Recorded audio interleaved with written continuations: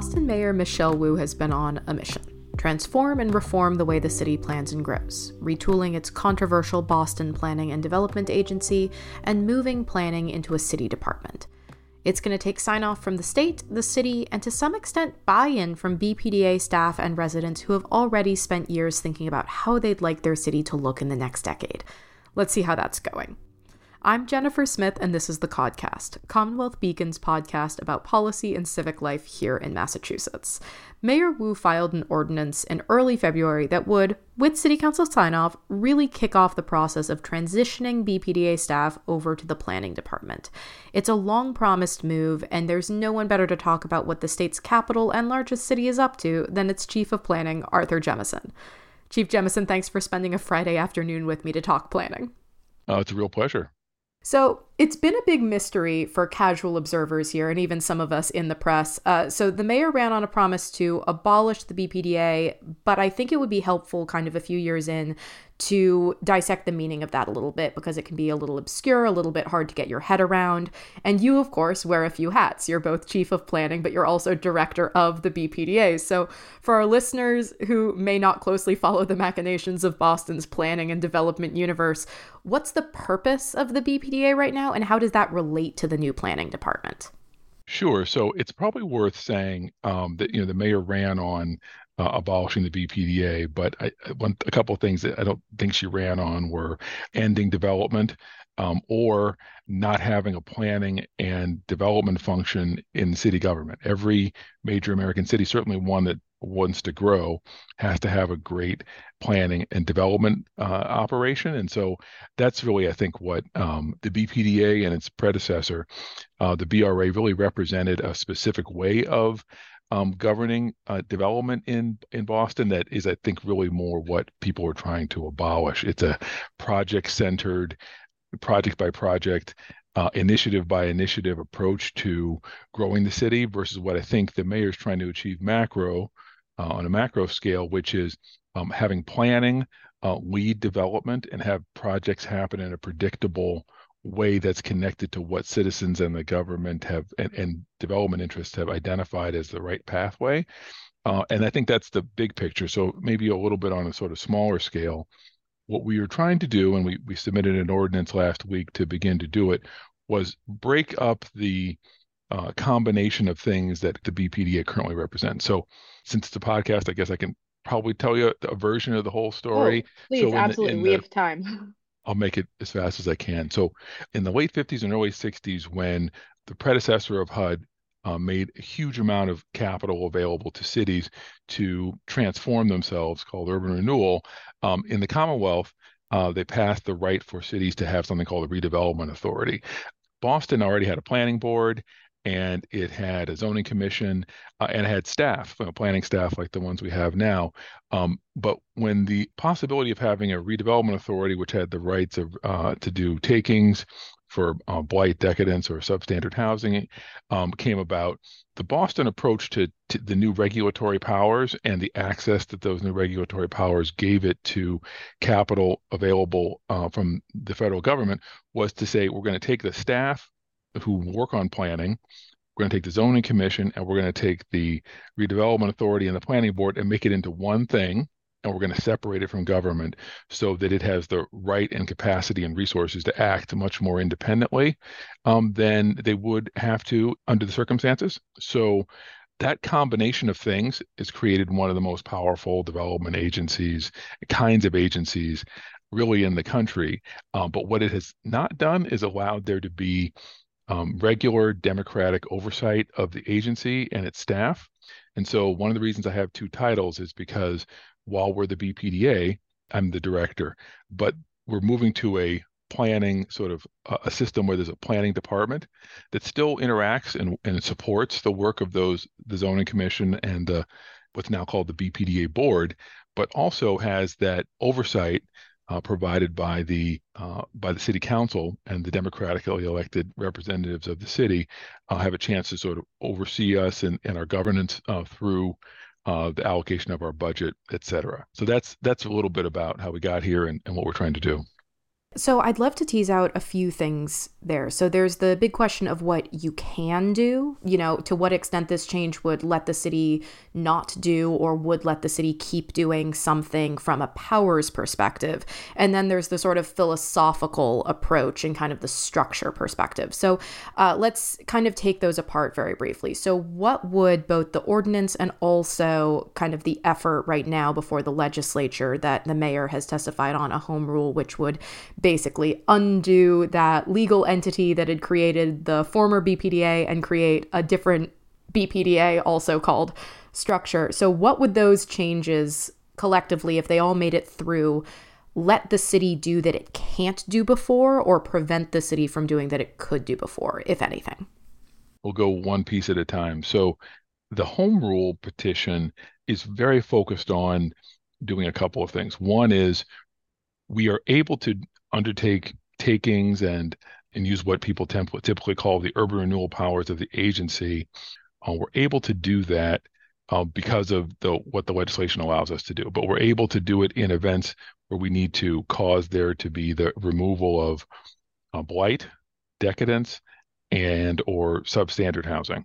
So those are the three reasons that we can use our power. So we have to make a finding that the action we're taking is connected to removing or changing one of those things. What the home rule petition allows us to do is change those rationales for using our ability to do taking, participate in the conventional, real estate market, et cetera. It allows us to do them in the events that we're pursuing resilience, affordability, or equity. So that's one major change. There's some smaller matters in there having to do with the ability of staff who've been working in a system that has what's something close to a 401k to buy their way into the retirement system.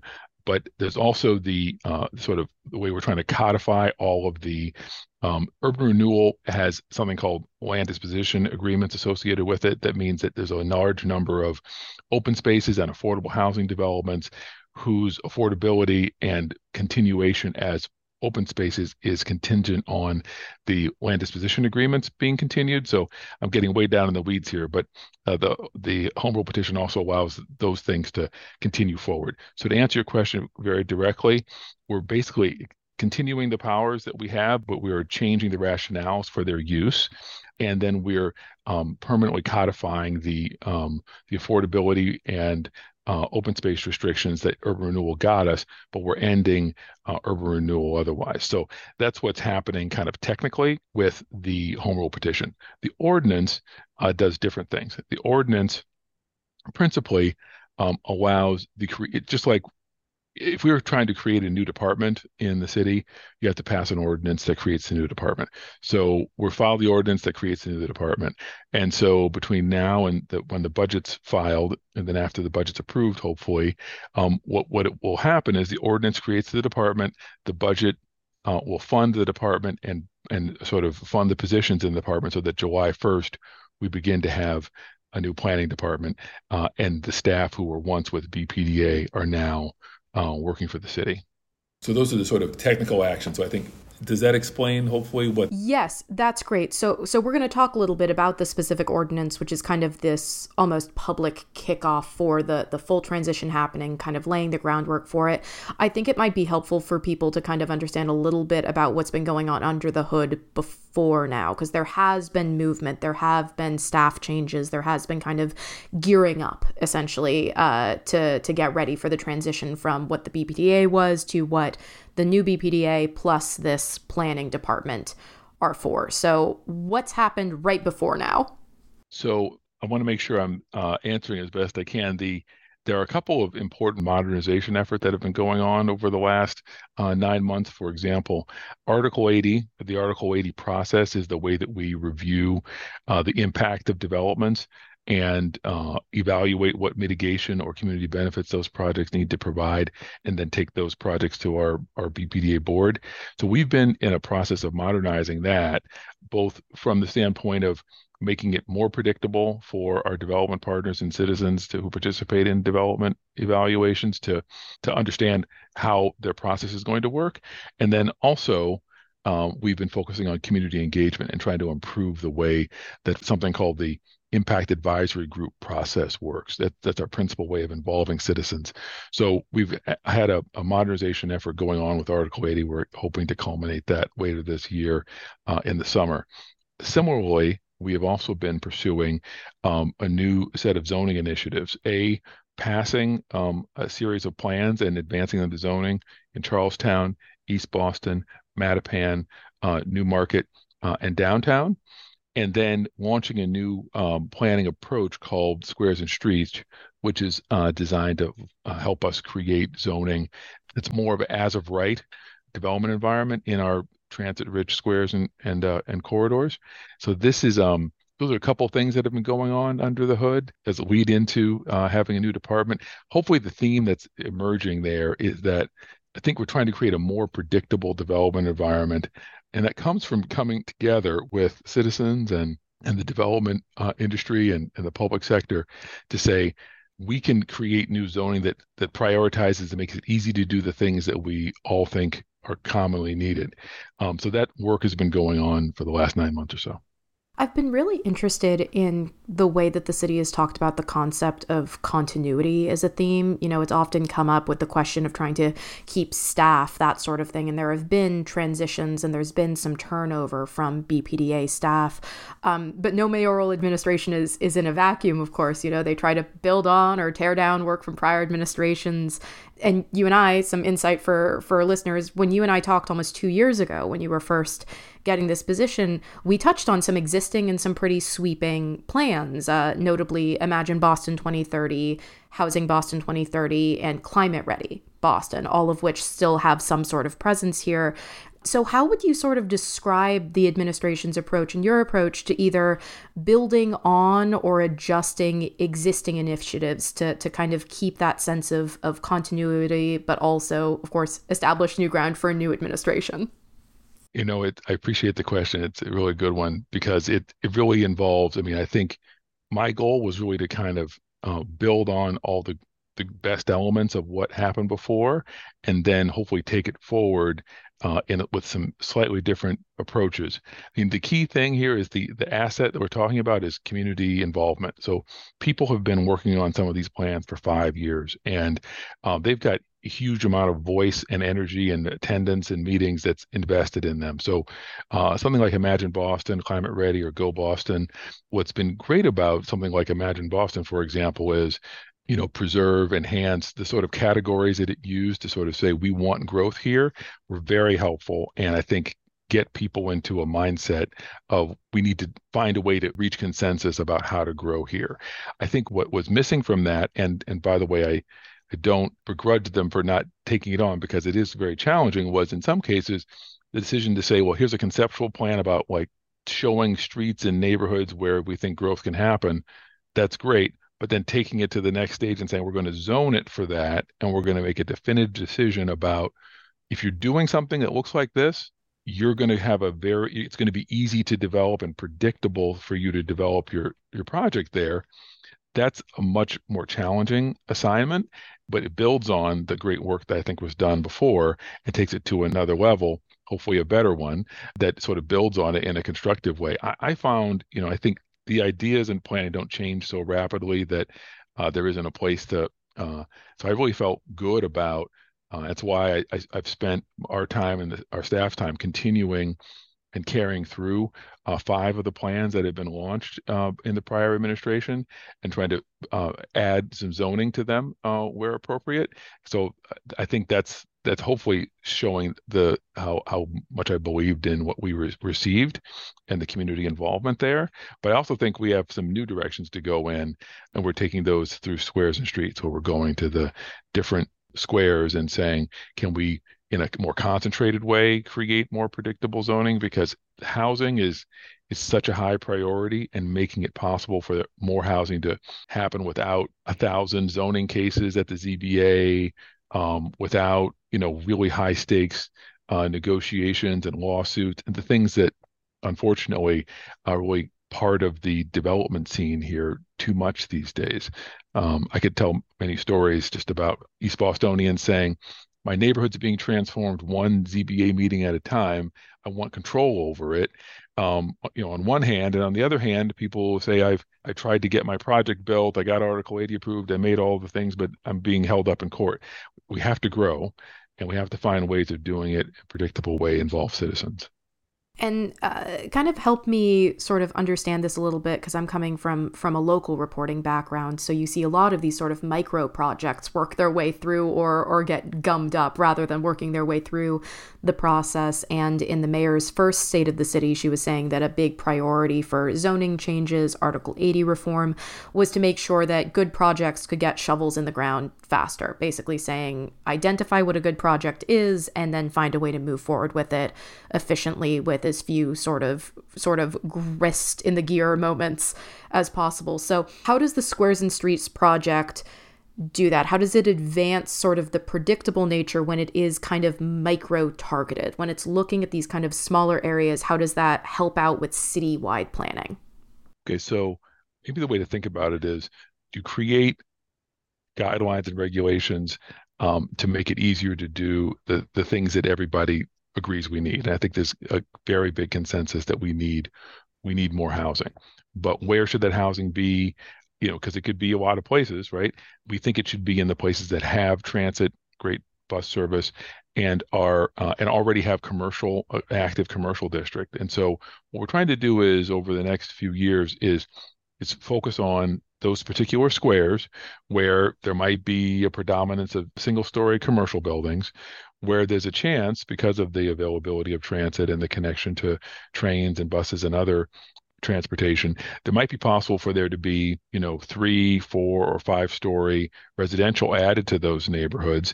And when added, it not only would it support our ability to grow in a way that's, sort of transit oriented, it also provide support for all of those first floor commercial businesses that are looking for patronage.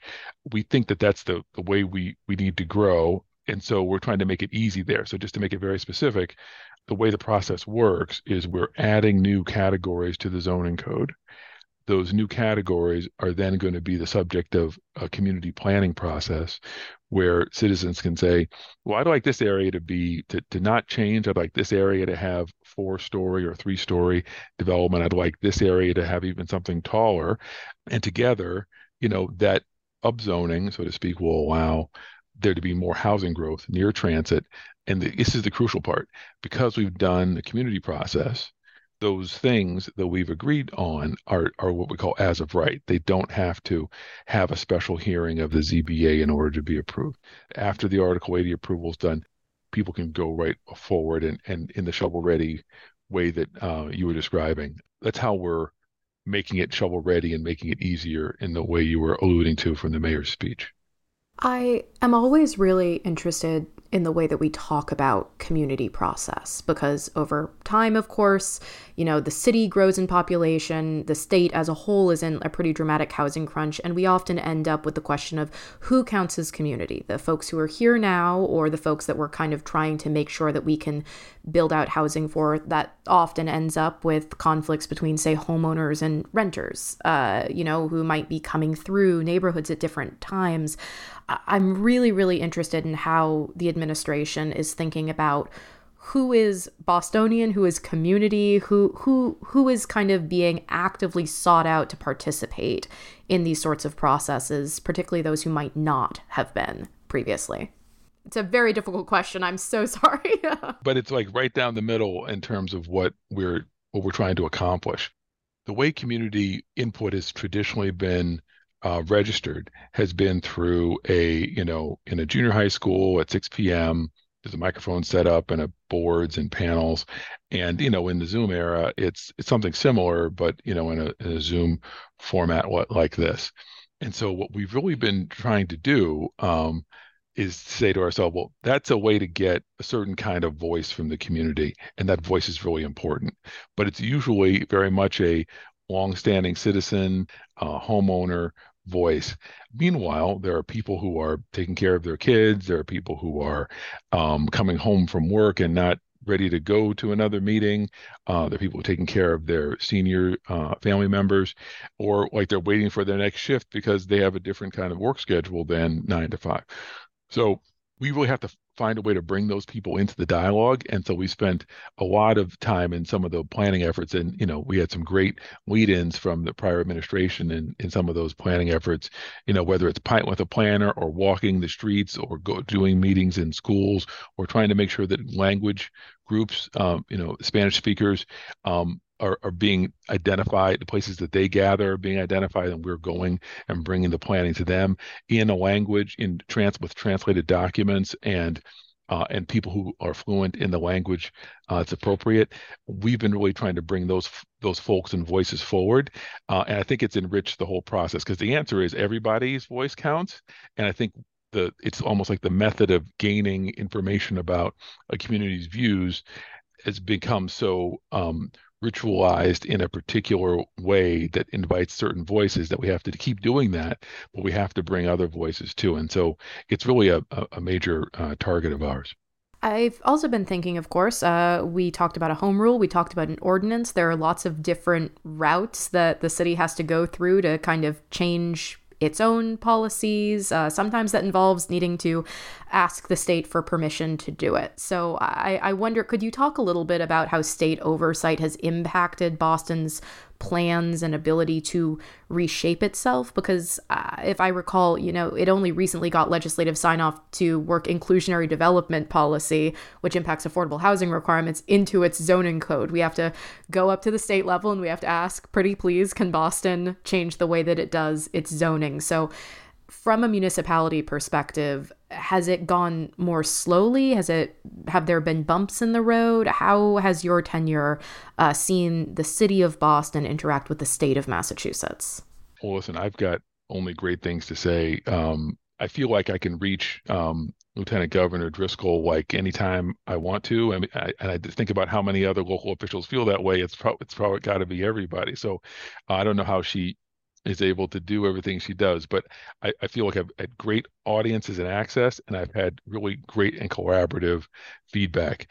I have to say the same thing about Secretary Augustus, who's been another fellow municipal leader. He's been incredibly available to us, helped us in every way we've asked. We've got some great plans we're cooking up together. He's got an amazing affordable housing bill. It's going to resource the industries that we work with very strongly, and I'm really want to get past. And we're working together on things like the Momentum Fund. There's parts of the bond bill that also include a focus on office to residential. So I feel like we're working in really great partnership with them, and I'm really excited about what the next few years are going to bring. Because again, I think we're just starting to build momentum with them. But in terms of people who know our business and know municipal and town growth and development policy, that we've got two complete aces up there. And I did want to touch on kind of the human side of this transition. So the ordinance, which is going to help kind of move people over from the BPDA over into the planning department. Talk to me about that transition. How has staff sort of been responding to the proposed changes in the timeline, balancing kind of continuity with keeping staff with the fact that this is, a substantive change in some ways?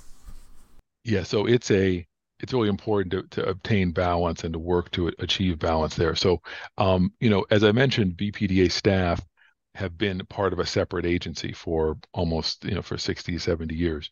And so, bringing people over, we really needed to make sure that we went through all 40 of the benefits and retirement and otherwise that they have now, and what people will receive when they come over. And so we've had to go benefit by benefit and sort of match everything up. And I think I feel good about the work we've done there. We've been able to get just about everything. We've been able to get a lot. Gotten just about the couple places where I feel like the benefits are different and there's only so much we can do about it. But in other ways, I think we've been very successful. But the key thing is we've been as transparent as we possibly can with the staff about it and through over the last several months. So I feel like the staff is feeling like they understand the trajectory, they understand where we're going and how they fit into the future. We've also added, I think we're probably up about 20 to 30 staff net since I've gotten here. In particular, we've added folks to the planning departments, although we've also added staff to the places that support all the departments. So I'm feeling good about, we got a real youth movement here, a lot of young people, especially in the planning section, who are adding a lot of great energy. So I'm feeling good about the balance we've been able to achieve and people's willingness to engage with us. And when we've made great strides, they've been there for us. They've also been part of a good dialogue where it's been a little tougher. So I'm pretty good with that. I do think we have this moment here where because listen, change is not easy, and I think every place has its own approach and ways to deal with change.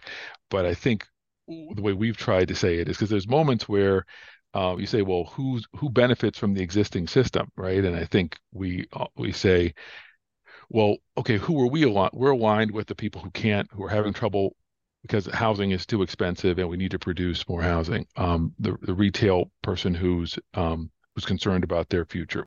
If the status quo is not being kind to those folks, and so we have to find the right kind of change that's going to support them, and that's not just a part of what we're doing with our staff. It's also part of what we're trying to do in the field. Is like, what's the right kind of change that that sort of pushes back against the status quo for the people we're trying to support and benefit. People who want to buy a house in Boston, people who want to make an investment in a growing industry in Boston, people who are looking for a place to rent or the first job in Boston. Changes can be challenging, but we need to say we can decide together that we can change to make it possible for those folks to have a future here that we know and depend on them having. I am going to end it on what I don't mean as a flip note, but I wonder if you have an answer. Speaking of continuity and change, did you keep BPDA just to confuse the journalists? Did you consider changing the name of the organization? Why do I have to keep saying old BPDA and new BPDA? No, I understand. So one of the tough parts of this is 70 years of growth and development and ownership and letterhead, and it makes it very hard to change the names because, there's every legal agreement that says where you have to send things and what the address you have to send it to, and it's very prescriptive. But then there's also the fact that, well, so I could go on for a long time. I would just tell you that it's a big challenge. We didn't do it to confuse you. Hopefully the future where there's a planning department where all this stuff happens will make it a lot easier. We also wanted to make sure that the focus is on the modernization through Article 80 zoning, the move of the staff to be under the city, that focuses on the actual steps towards change, and the focus isn't on having a new name and having, different colors or other things. Those things are important, and I'm glad that they took the step they did to go from BRA to BPDA, but I think we really wanted to put the focus on the work of making those changes, substantive changes, because I think that's really where the focus is. So sorry for the confusion. We'll try to. Oh no, I'm happy you guys get to keep the wall colors. I like the blue better than the orange. But sadly, are you old enough to remember the orange days? We had orange days. Yeah. I very much started covering Boston development pretty regularly at the moment that they were doing the paint job. So wow. Okay. Again, less harsh on my eyes, and I assume that's why we do city politics the way we do. Right. It's all about color schemes. Yes, exactly. That's exactly right. Thanks again to Arthur Jemison for joining me on the Codcast. Thank you for listening. I'm Jennifer Smith. Our producer is John Gee. Leave a rating and review wherever you're hearing this now if you want to help other folks find us, and email codcast@commonwealthbeacon.org if you ever want to get in touch directly. We'll be back in your ears next week.